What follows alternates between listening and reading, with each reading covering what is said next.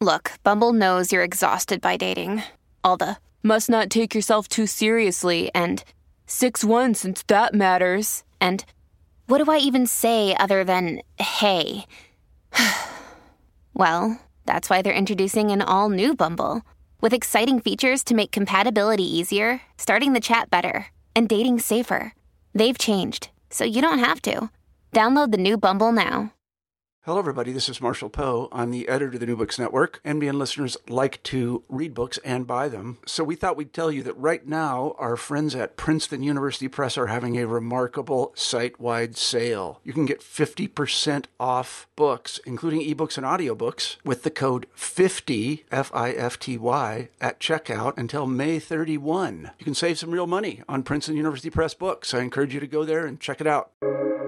Welcome to the New Books Network. Welcome to New Books in Critical Theory. On this episode, I'm talking to Malcolm James about his new book, Sonic Intimacy, Reggae Sound Systems, Jungle Pirate Radio, and Grime YouTube music videos. So welcome to the podcast. Yeah, thank you for inviting me, Dave. This is a great book.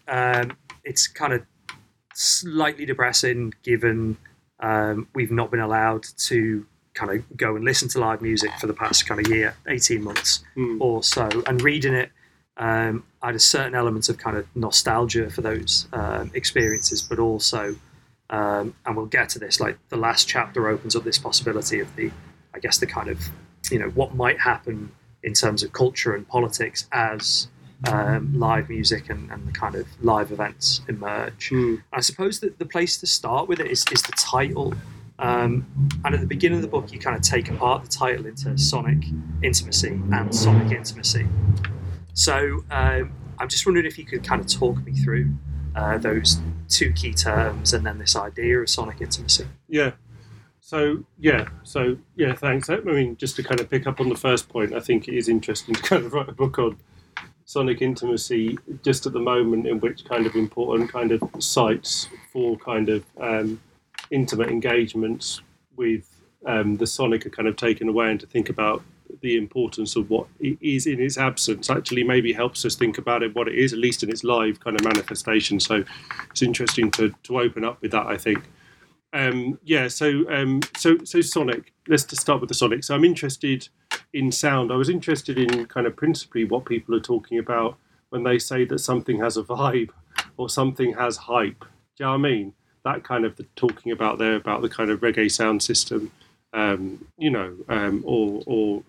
Jungle Pirate Radio. But you can say, people had these kind of similar terms for jazz, for soul music, and these things. So what do these things mean? They're not really kind of purely musical, obviously.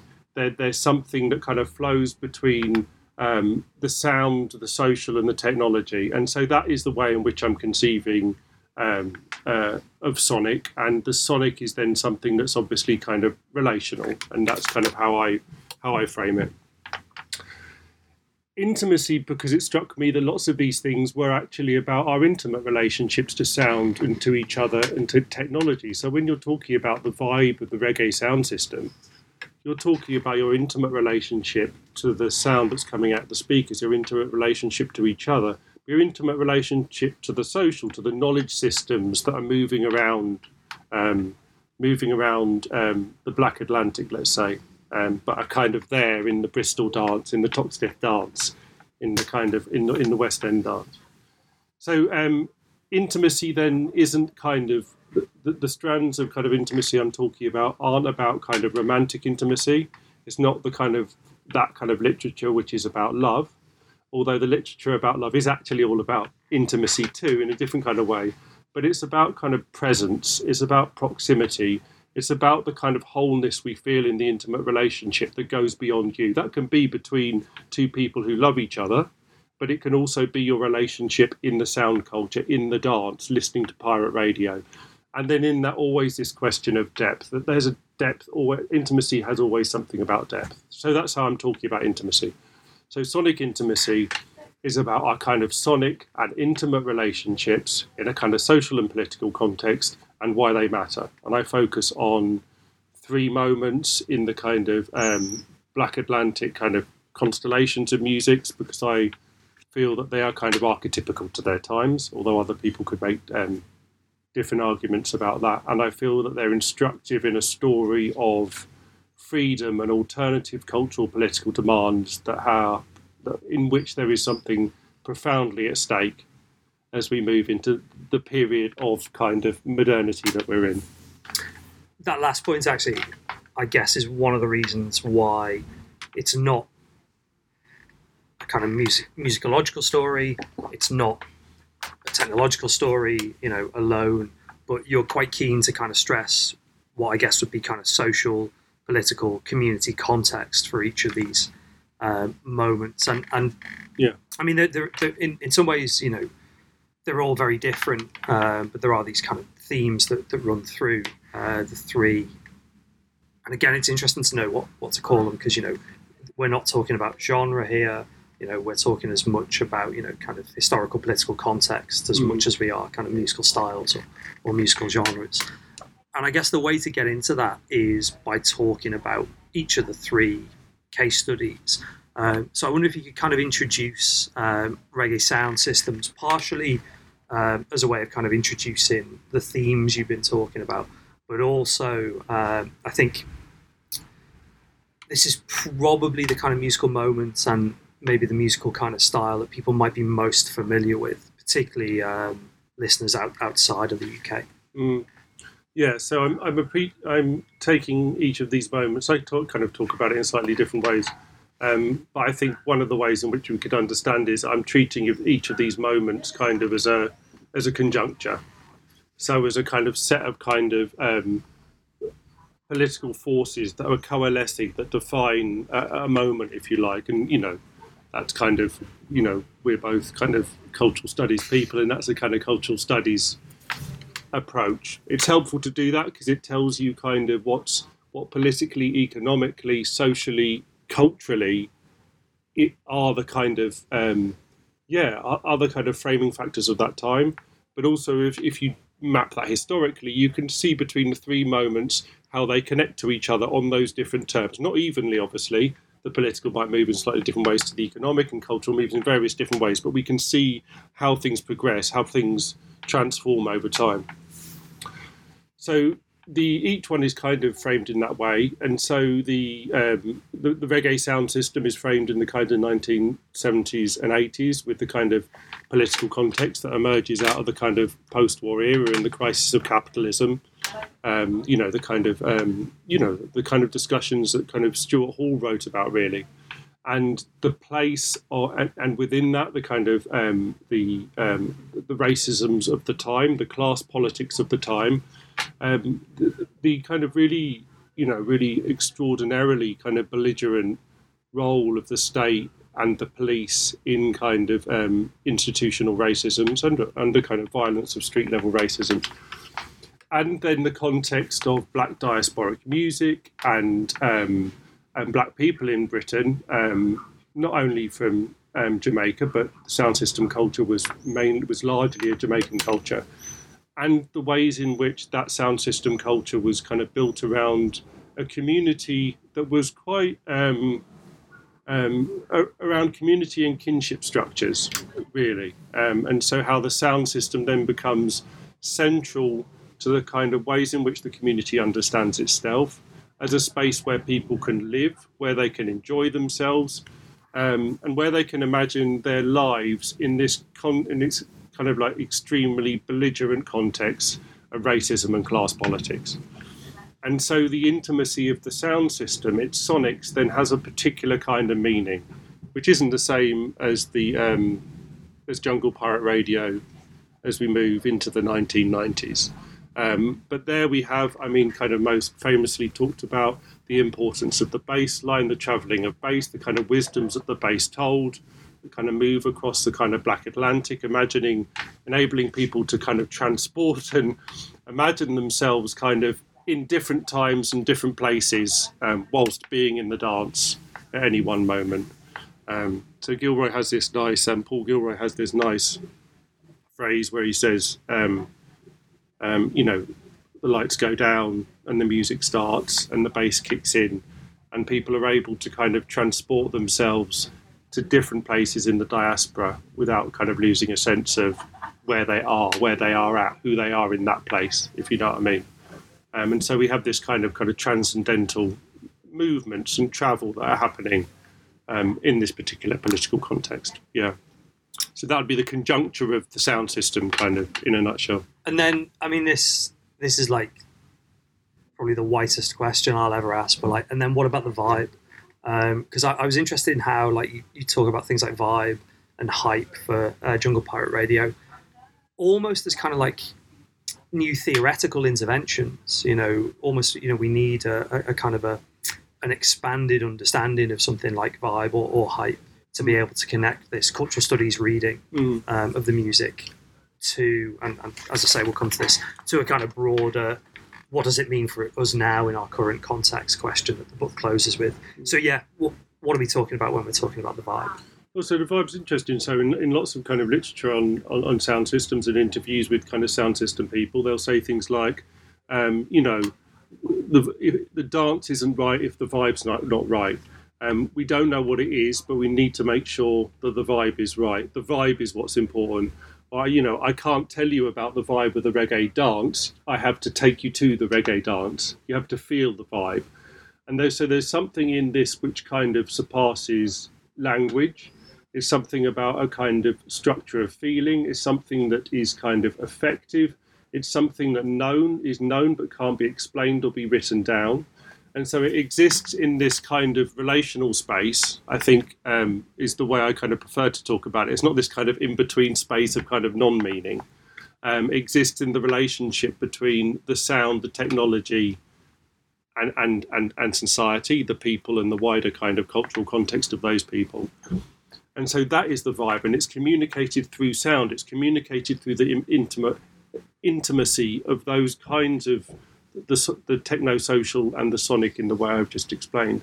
And through that kind of travels forms of knowledge, through that travels kind of forms of wisdom, through that travels forms of kind of interpersonal connection, diasporic connection, travel and movement, all these things which are actually about intimacy. But that surpasses our normal tools, or maybe kind of some of the more dominant tools, which are our kind of textual tools or our linguistic tools or our kind of structural tools in understanding exactly the importance of that.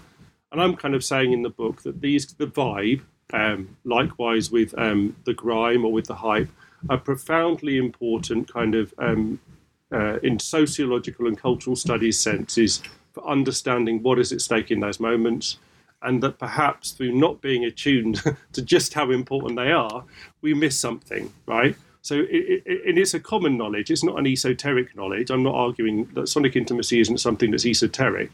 It's a common knowledge. If I say to you it had a good vibe, you'll know what I meant, right? And I'm kind of say, well, what does that mean? And why is that important? And why should we be focusing in on that? Yeah. How does this thinking work in, I guess, a very different technological context? Because I mean, much of the kind of sound system discussion has an element of kind of physical presence about it, but obviously pirate radio is almost defined by its kind of lack of physical presence. Yeah. And it's really interesting that talking about jungle, both, as a kind of musical genre, but also as a moment in time, that we go to pirate radio as the kind of almost, the medium rather than, and you talk about this a bit in the book, the kind of crackdown on things like raves and parties, and the question of, well, where do you go then if, there are much kind of stronger legal constraints on your ability to physically be present. So yeah, how does the kind of the sense of sonic intimacy work when we're dealing with pirate radio as our medium? Yeah. So pirate radio, I think, is really kind of fascinating. I still think when you're in the jungle, kind of moment, the jungle dance, the rave, is still the kind of that's still the kind of congregation. It's still, I think, the kind of most sacred moment, if you like, in jungle culture. Everything depends on the ability to rave, right? But the actual kind of part of that kind of infrastructure that is most in time with the 1990s is the pirate radio. The pirate radio, which is this kind of ethereal body. If the congregation is the rave, then the ethereal body is if we want to talk about it in those terms, the pirate radio. So So the pirate radio is first of all, it's an old technology. The technology, in terms of when it comes about in modernity, is about the same age as the sound system. Radios and transistors and things like that arrive about the same time as amplifiers and speakers and microphones, So it's a similarly kind of modern technology of the same, let's say, kind of early, late modern kind of era. But the repurposing of that technology into something that can move at speed and connect kind of across kind of citywide distances, right? Through the use of kind of telephone technologies and call-ins and different kind of feedback and communication systems that actually kind of prefigure what happens on social media as a kind of, as a multi-channel way of kind of interacting, still a kind of broadcast mechanism essentially, but which people feel that they're heard in each other and there's a kind of relation. That operates at a kind of speed through the technology, the early pager and the mobile phone technologies and the radio infrastructure allows, which really kind of mirror the speeding up of capitalism in that era, which is moving away from the kind of filofax of the yuppie to these kind of early kind of, digital communications technologies that we now know much more about. But also, it's not just the speeds of the technologies that mirror their kind of moment. It is the kind of, it's the ways in which even the talk is fast. The mixing is interrupted. I mean, there's nothing. The shows might go on for a long time, but there's never a feeling that you're in a kind of long form kind of moment. You're in a sense of continual disruption, continual churn, continual speed, continual hype, which is the feeling of that. This kind of frenetic kind of energy, something kind of that something's kind of had a fire lit underneath it, right? But you don't really know how long that fire is going to burn or how intense it's going to burn, but you're going to be in that fire kind of thing. And that's really what it was. And that's what's so kind of characteristic about jungle radio in relationship to the early 90s moment and the way at which it kind of is kind of in time, even exceeds possibly the kind of speed of capitalism at the time. And that's what I'm talking about in terms of hype. So that's the second, that's the third chapter, is it? Yeah. I wonder if you just say a bit more actually about, you mentioned the kind of modernity and particularly the technological story. I wonder if you just say a bit more about, I guess, the kind of social, political, community context, because that is going to be even more important when we're thinking about grime. Mm. So in what sense? So, like, to be blunt about it, like, how bad were the early 90s in London? Right. Oh, yeah, good. So, yeah, of course. So it was just kind of, so the early 90s were kind of deeply grim, weren't they? So you had, it was the tail end of kind of Thatcherism and all the kind of, very destructive kind of social policies, kind of unemployment, deindustrialization that were happening in that period. You had a kind of roll on into the John Major era in which he had become characterized by in satire shows and in kind of the media as being grey, but it felt grey. It felt like a kind of, a fag end of the Tory project where unemployment was still rampant, and particularly for kind of black, Asian and working class people. Racism was still rife at a street level and kind of institutionally. And there was a sense that there was kind of, that it felt like a kind of almost like a dead end moment, a nothing moment in a kind of general political sense. But you had this kind of alternative energies of these same places, from the kind of porosity of the city, because we have to remember that this is really before kind of Blair's regeneration bulldozers move in. So in a way, lots of the city's been neglected and it's been abandoned by Thatcher, right? Particularly the kind of inner cities that really have kind of no interest for them, and the suburbs, though we might say too, places like kind of Romford, for example, that they don't really have that much interest in these kind of places politically or economically. That changes when Blair comes along and the kind of redevelopment, as they like to say, of the brownfield sites, that becomes the filling in of these spaces. But in this kind of fag-end grey period, there's kind of a porosity in the city that allows or even kind of necessitates that these kind of alternative kind of systems of pleasure and culture and kind of cultural politicality emerge. Do you know what I mean? And jungle music itself, is the kind of latest movement to coalesce around a kind of youthful, working class, black, and also kind of multi-ethnic populace that's channeling kind of musics that come out of reggae and the dub bass line, that's taking elements of kind of that's taking elements of acid house, that's taking elements of hip hop.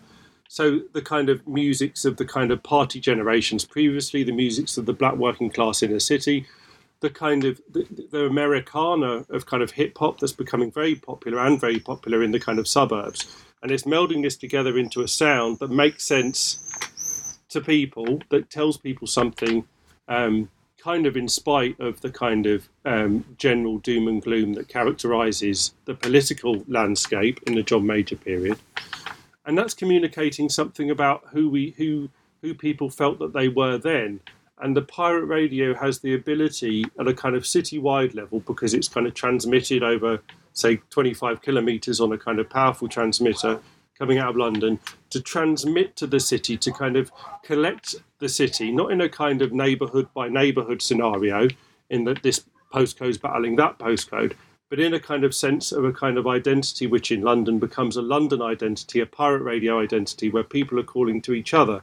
And as you drive through London then, you encounter a kind of patchwork of radio signals that starts to communicate to people who they are on that kind of territorial level, that becomes a kind of unifying force in which people kind of growing up in, people kind of who are growing up in the Isle of Dogs start to hear kind of the sounds that are coming out of, coming out of kind of Dalston or Hackney, and that kind of that white working class kind of imaginary that had kind of associations, not the imaginary part of it, that the kind of that the far right had tried to capitalise on Derek Beacon in the Isle of Dogs, right? That political project, you feel that there has to kind of that kind of political project, or you feel that has to kind of start to lose impetus as this kind of redefinition of the city as a space of jungle, as the jungle is massive, comes into being. So that has kind of important political effects, I think. And grime, in some ways, it's tricky, isn't it? Because, I mean, we're in a context where there's been a lot of both academic and popular writing about grime. There's a kind of a big literature, and, you've contributed to some of this yourself, actually. And in some ways, the grime story has that continuity, but just thinking about what you were saying about, the creation of a Londonness, in some ways, grime is more to do with postcodes than it is to do with London. And I wonder the extent to which, we have to tell partially a technological story, but also, again, a different political, social, community context. So how does grime, I guess, kind of carry on the story of sonic intimacy, but where are the kind of distinctures? Where are the differences? Yeah. So grime on pirate radio really kind of follows on as garage on pirate radio did from the kind of jungle story, and but some of the kind of formative presences in grime, particularly in the kind of first wave of it, learned their skills as jungle lyricists, or if they were kind of a bit too young from writing jungle lyrics in their bedrooms before they were performing. I mean, that was like there's an artist called Nole, and she kind of is interviewed about that, and she said she kind of grew up in a kind of busy household and locked herself in a room and kind of listened to music and wrote jungle lyrics, and then became a kind of probably one of the kind of most accomplished kind of female grime MC. So people learn their trade in that, and the pirate radio is still kind of really, really important in the early stages. That kind of changes with the advent of YouTube, kind of 2008 onwards. That kind of autonomous infrastructure, and we haven't really talked about that so much. I kind of pointed to that when I was talking about the porosity of capitalism. The porosity of capitalism, the sound system, jungle pirate radio and grime pirate radio are kind of part of autonomous networks, economic networks, in which people are kind of generally not really making money, but having enough to live on and existing in a way that's kind of self-sustaining. So the record stores, the pirate radio, the club nights, all kind of, in a way, kind of feed each other, aside from what the mainstream radio is doing. And the mainstream radio, Radio 1, KISS or whatever, they're playing catch-up, really, with what's going on in these kind of scenes. as YouTube comes in, that kind of the effect of YouTube and the kind of popularity of it as a kind of music sharing space, which really kind of far exceeds the peer-to-peer sharing systems and the kind of posting boards and the fan sites that existed before, starts to kind of dissolve that. We know that story just we don't have to talk about that just in terms of grime. That was a story across the kind of music industry, wasn't it? So it dissolves, it takes away the kind of necessity or the kind of importance of these kind of autonomous economic and cultural spaces. That kind of has the effect of dismantling to some extent the jungle is massive, right? As people stop to understand themselves as a citywide space, but start to understand their relationships musically with Google Analytics. So who's listening to me in Chicago? Who's listening to me in Singapore? How am I making these things? So in a sense, the kind of music becomes kind of radically deterritorialized, but not in a way that people can easily read each other, right? Because it's very difficult to understand the social and political context of somebody in Toronto listening to your music when you're making it in London. So you start to make it in kind of certain kinds of genres that you think will kind of work. And I think at the same time, then that kind of reinforces a sense of locality too, in which the other version of that is you're making music that's specifically local and does reference kind of people you know or kind of battles you're in. And that part of it, the kind of postcode culture of it, is a continuation of a kind of a longer history of neighbourhood rivalries in cities, in which for kind of, you know, throughout kind of industrial modernity, people have kind of held kind of neighbourhood rivalries, and this kind of then re-emerges as postcodes as the technology which disrupted it is kind of superseded by YouTube. You know, I mean, it's funny to think and talk about grime as a historical moment, you know, and obviously, you know, it's quite depressing to think about when you're talking about things that were happening 10 years ago as actually being 10 years ago rather than being, you know, about 6 months ago or whatever. But I'm interested in, I guess, a kind of historical cultural studies reading of these three moments. What does it mean for us now? And one of the things that the book does all the way through the book, and I've referenced a couple of times, is to try and think about what Sonic Intimacy, both as a book, but also maybe as an intellectual project, means for doing cultural studies now, but also kind of broadly cultural political struggles. So where do these kind of case studies fit in with the current political cultural moment? Yeah. So what I'm trying to do is I'm trying to argue. It's not meant to be, and from the kind of outset, it kind of says this. It's not meant to be a book in which I'm kind of charting the kind of decline or capture of everything alternative and worthwhile into a kind of, you know, a kind of technological kind of assemblage that is basically sapping us of our kind of human freedoms. I'm trying to kind of say that if we look through this history, and I think it's actually kind of maybe kind of almost kind of best thought about as a kind of historical cultural project as well. I agree with that. If we look through these histories, we see the kind of alternatives to dominance in different ways that existed in these sound cultures in some of the ways we mapped out before. And we see kind of what the transformations are. We can identify then why they mattered as alternatives rather than just kind of taking them for granted. I've tried to kind of analyse and evaluate why they mattered in particular times. What kind of forms of mutuality, for example, did they sustain in a moment of kind of individualization and kind of alienation that mattered, that provided something important political when we're talking for a kind of project of, I guess, a kind of post-colonial humanism, which would be the kind of ethical framing for the book in a sense. So I'm trying to say as we move kind of into kind of grime YouTube music videos, and lots of these things are still in play. We still have a kind of sense of definitely a organic kind of knowledge structure that flows through these musics. We still have a kind of sense of commitment to kind of the openness and mutuality of the music and the culture that kind of persists in, working class cultures and black diasporic cultures generally. But we also have something at stake when the sonic is captured by the visual, and the kinds of movements and the kinds of possibilities that are allowed by the sonic by virtue of it being primarily within sound as part of a sound culture, then no longer become possible once that sound culture becomes visual, right?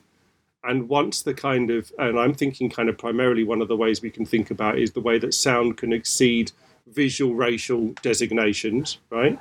But also as that sound culture becomes owned, becomes the property, becomes the control of people like YouTube that's run through their algorithms, etc., etc., you lose the autonomous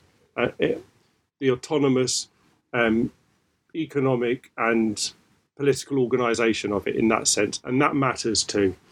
And so I'm just trying to make a kind of as accurate as I can assessment of where we're at in that situation.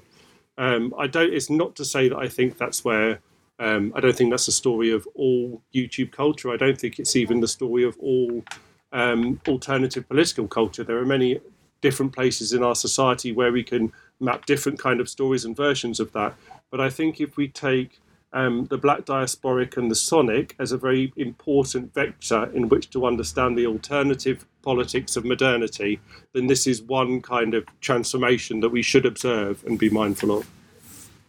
In terms of future projects, is there I'd hesitate to say a kind of a sequel to Sonic Intimacy, but, thinking through that framework, you mentioned you can apply it to lots of actually other both musical but actually more general kind of cultural historical moments, or are you going to be working on something completely different? Yeah, so thank you for asking that.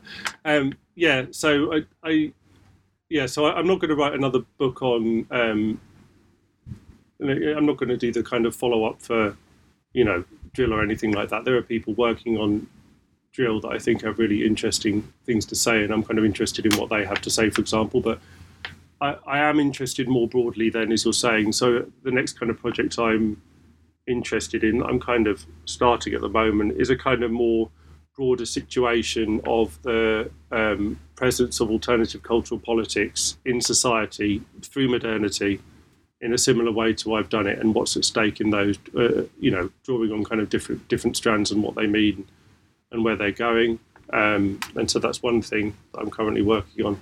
And the other thing I'm currently working on is taking this story. So I'm doing an edited collection with Michael Bull, but we're trying to understand these things now on a more planetary level. So my book's very much about the UK black diasporic kind of dance musics in the UK as they connect to the rest of the world, as diaspora kind of implies. But we're actually looking in a kind of planetary sense. So we're looking at kind of how South Korea or South India, cases from South Korea, South India, different cases from Latin America, different cases from Europe, different cases from kind of the Middle East, North Africa, West Africa, how we can kind of understand sound culture and diasporic sound cultures in this political context I've been outlining. And so that's another thing I'm doing. So two things. One is the general kind of alternative political culture project, and the other thing is this kind of we're calling it the conviviality of contemporary diasporic sound. Dissonant Loves, the edited collection, it will be called, I think.